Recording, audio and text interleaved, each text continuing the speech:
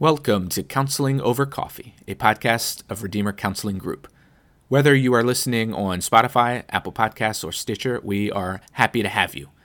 And if you enjoy this podcast, it helps if you rate and review us, particularly on Apple Podcasts. And of course, any sharing of the podcast on social media is greatly appreciated. For more information about Redeemer Counseling Group, you can visit our website at redeemercounselinggroup.com or look us up on Facebook. And with that, here is Cherie with Counseling Over Coffee.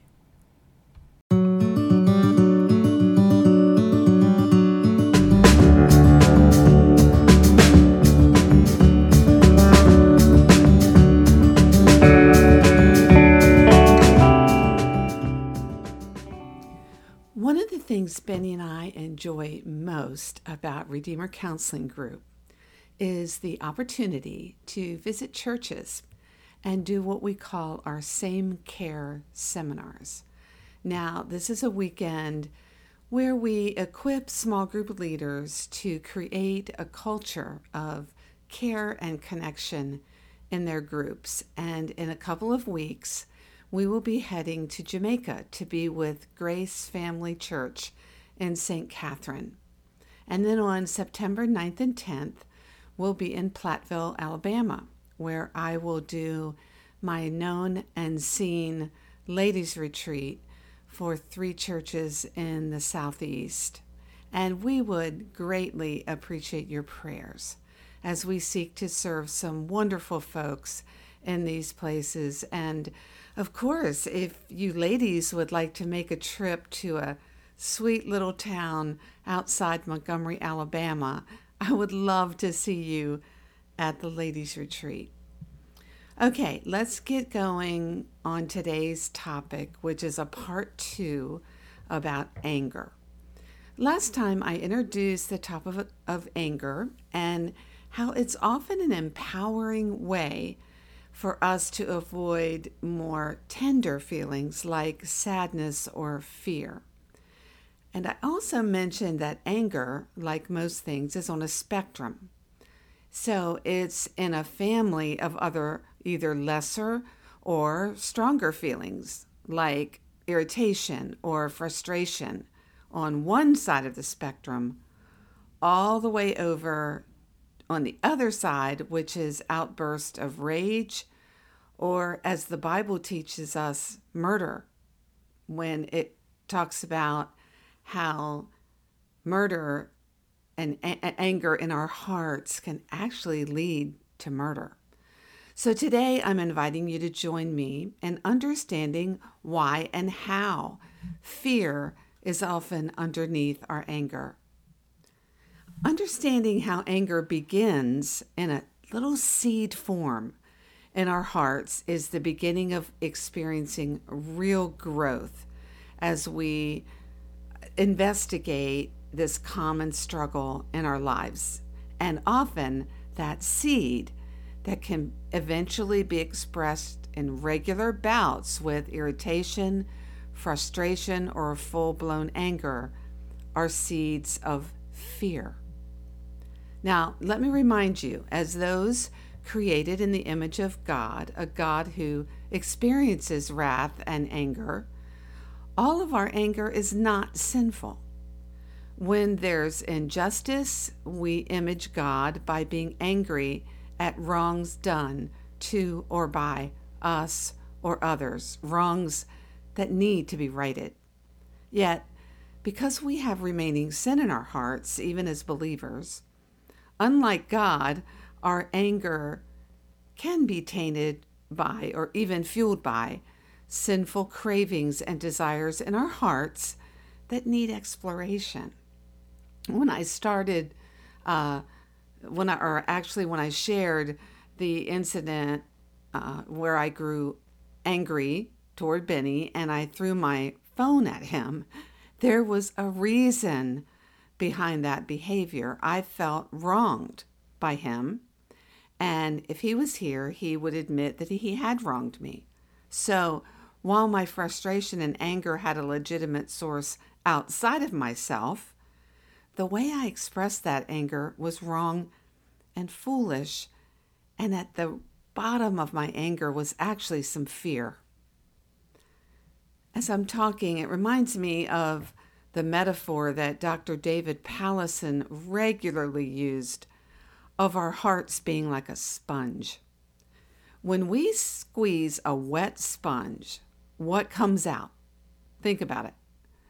What comes out is whatever was already in the sponge in the first place. If a child sopped up some juice they spilled with a sponge, then milk's not going to come out when we squeeze it.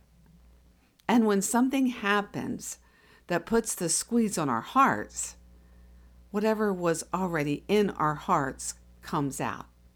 In that situation with Benny, something he said or did grabbed onto and squeezed frustration and anger out of my heart, and before I knew it, my phone was flying. And often what anger reveals about our hearts is anxiety or fear. When I was about 7, Mom and I went to visit my grandmother when she worked at a small hospital in Maryland. And when we left the hospital after our visit, Mom was pulling out of the small gravel parking lot to head home when I noticed the passenger side door where I was sitting wasn't closed all the way. And I said something, and all I remember is Mom telling me just to open the door a little and then pull it shut. The car was still moving very slowly. And when I opened that heavy door on that huge car that people drove back then, it pulled me out of the moving car and onto the gravel surface. And Mom screamed my name and slammed on the brakes. She got out of the car. She ran around to find me lying just inches from the back tire that would have crushed my bloody but unbroken leg. And she grabbed me up by the arm and rushed me back into the hospital, where a nurse carefully removed pieces of gravel from my leg. And as you can probably tell from these very specific memory, it was very painful. And I left with a huge bandage covering most of my sore leg. Now, I don't remember much about my recovery, except that I felt what happened was my fault. I must have opened the door too far, or why didn't I close the door properly when I first got into the car? I felt badly for how upset I had made Mom. What did I experience in this situation? I experienced a level of shame because I thought Mom was angry at me. She had yelled my name out in what felt to me like a frustrated and mad way, and she had jerked my arm up to get me to stand up, then rushed me into the hospital. And to me, these were expressions of anger. Fast forward 20 years. I noticed something interesting. When someone, myself or like my nephew Doug, who spent a lot of time with us, or even my kids, got hurt, I was especially careful to think and speak in quiet, calm tones. Honestly, I never thought this through. I didn't sit down with myself and say, so, when someone gets hurt, I'm going to be calm and gentle. I'm going to assure the person that accidents happen and that this wasn't their fault. I'm not going to become hurried and frazzled, and even when there's blood or broken bones, I'm going to remain calm. I never thought that through. It wasn't until I was in my late 20s and another fall happened that I began to understand this interesting pattern of me of keeping calm in scary situations. I was 6 months pregnant with our third child, Jesse, and I fell down some icy concrete stairs while headed to the hospital to visit my newborn niece. The same leg was scraped and bleeding, and I calmly got up, walked into the hospital, and asked an employee where the ER was.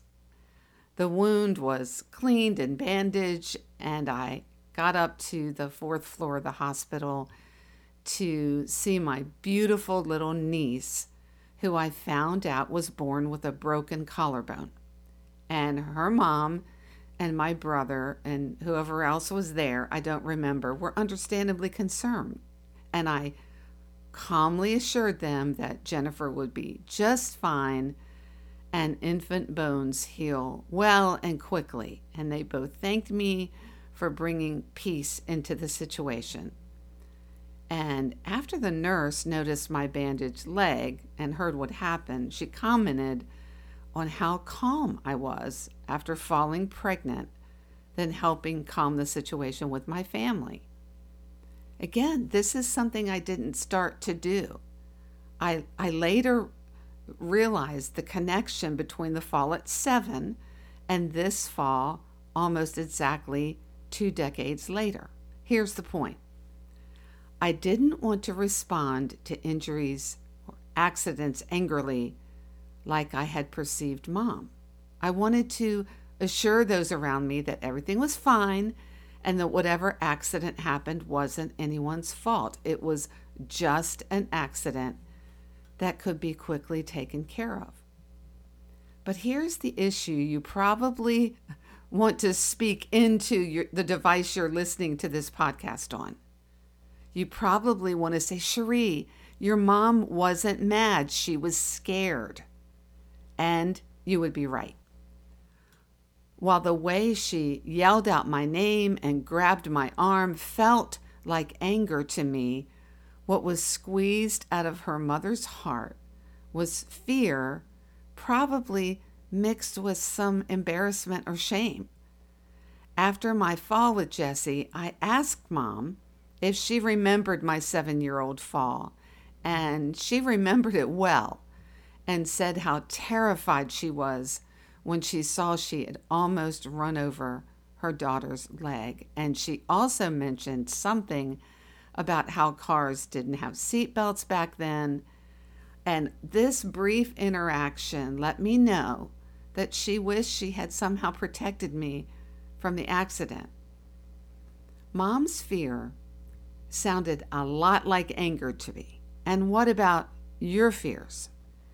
Could they sound and feel to you and others like anger? Is there, in fact, maybe a pattern in your life of using anger as a way to actually protect your heart from fears that stalk or haunt you?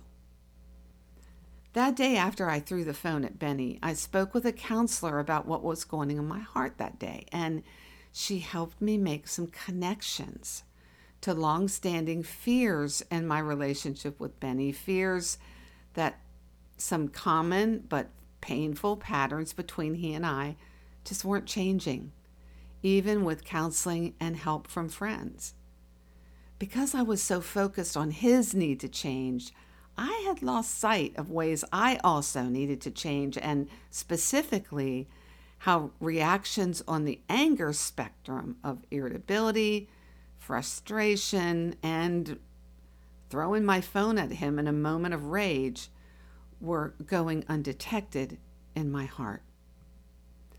In the book of James, chapter 1, we learn that, quote, "Know this, my beloved brothers, let everyone be quick to hear, slow to speak, slow to anger. For the anger of man does not produce the righteousness of God." Because anger often seems to work to get what we want, like when we react to our kids' disobedience with harshness, because we know that that will get them moving to do what they were told to do. Or maybe a roommate finally stops leaving dishes in the sink when we get frustrated enough to be frank and firm about feeling taken advantage of. When we express anger in a situation like that, we think our anger is working because it gets results. But the truth is this, Proverbs 29:22, "A man of wrath stirs up strife, and one given to anger causes much transgression." Now, note, this passage is to those given to anger, those who have a pattern of using anger to even unknowingly mask fear by the false power and control of sinful anger. So here are 2 questions to ask ourselves. Number 1, to what degree is anger a part of my life?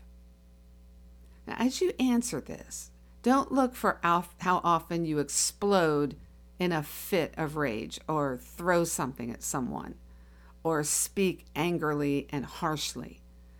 This narrow definition of anger is what kept me blind to its prevalence in my life prior to throwing my phone at Benny. Locate your anger wherever it most often falls on the spectrum.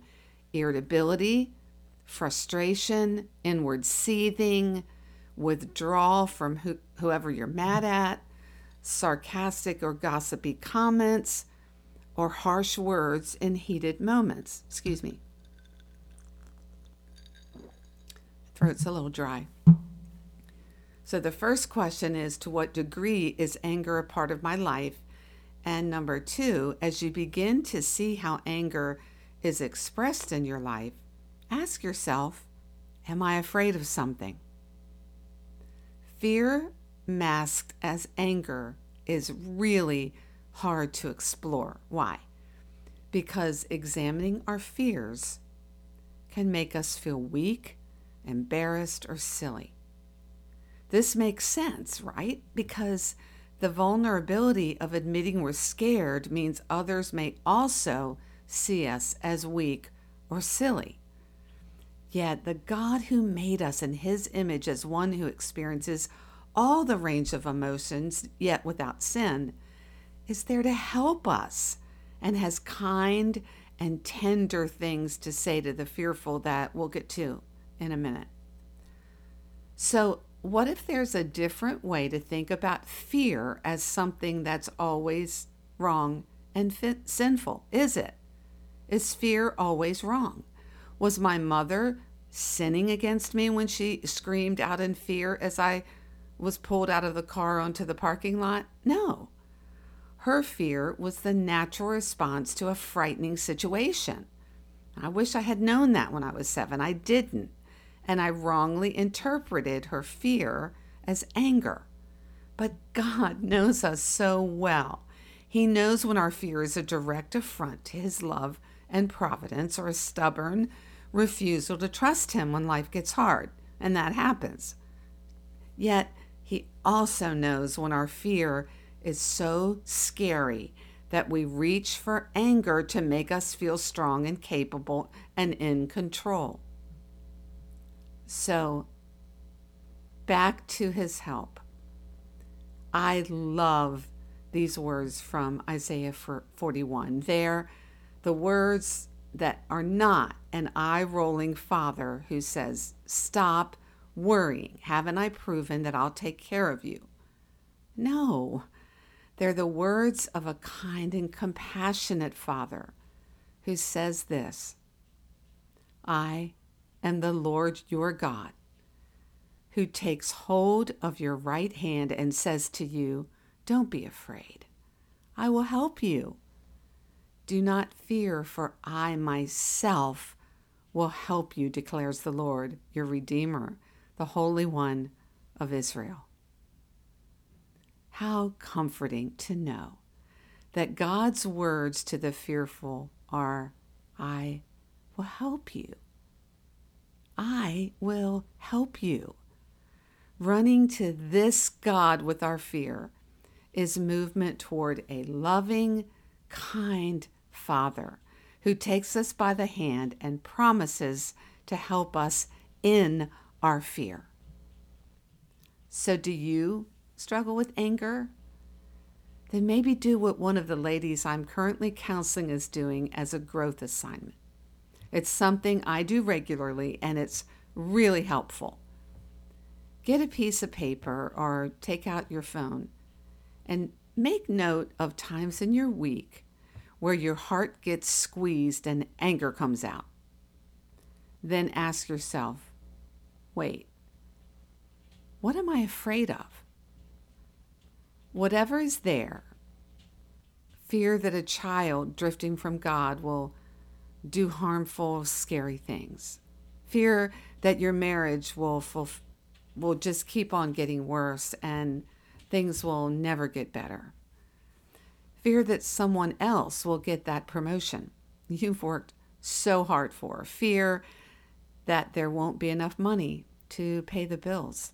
Fear that the follow-up appointment with your doctor will yield frightening news. Whatever that seed of fear in your heart that is expressing itself in anger is, remember this: God invites you to come to Him with your fear because He promises to help you.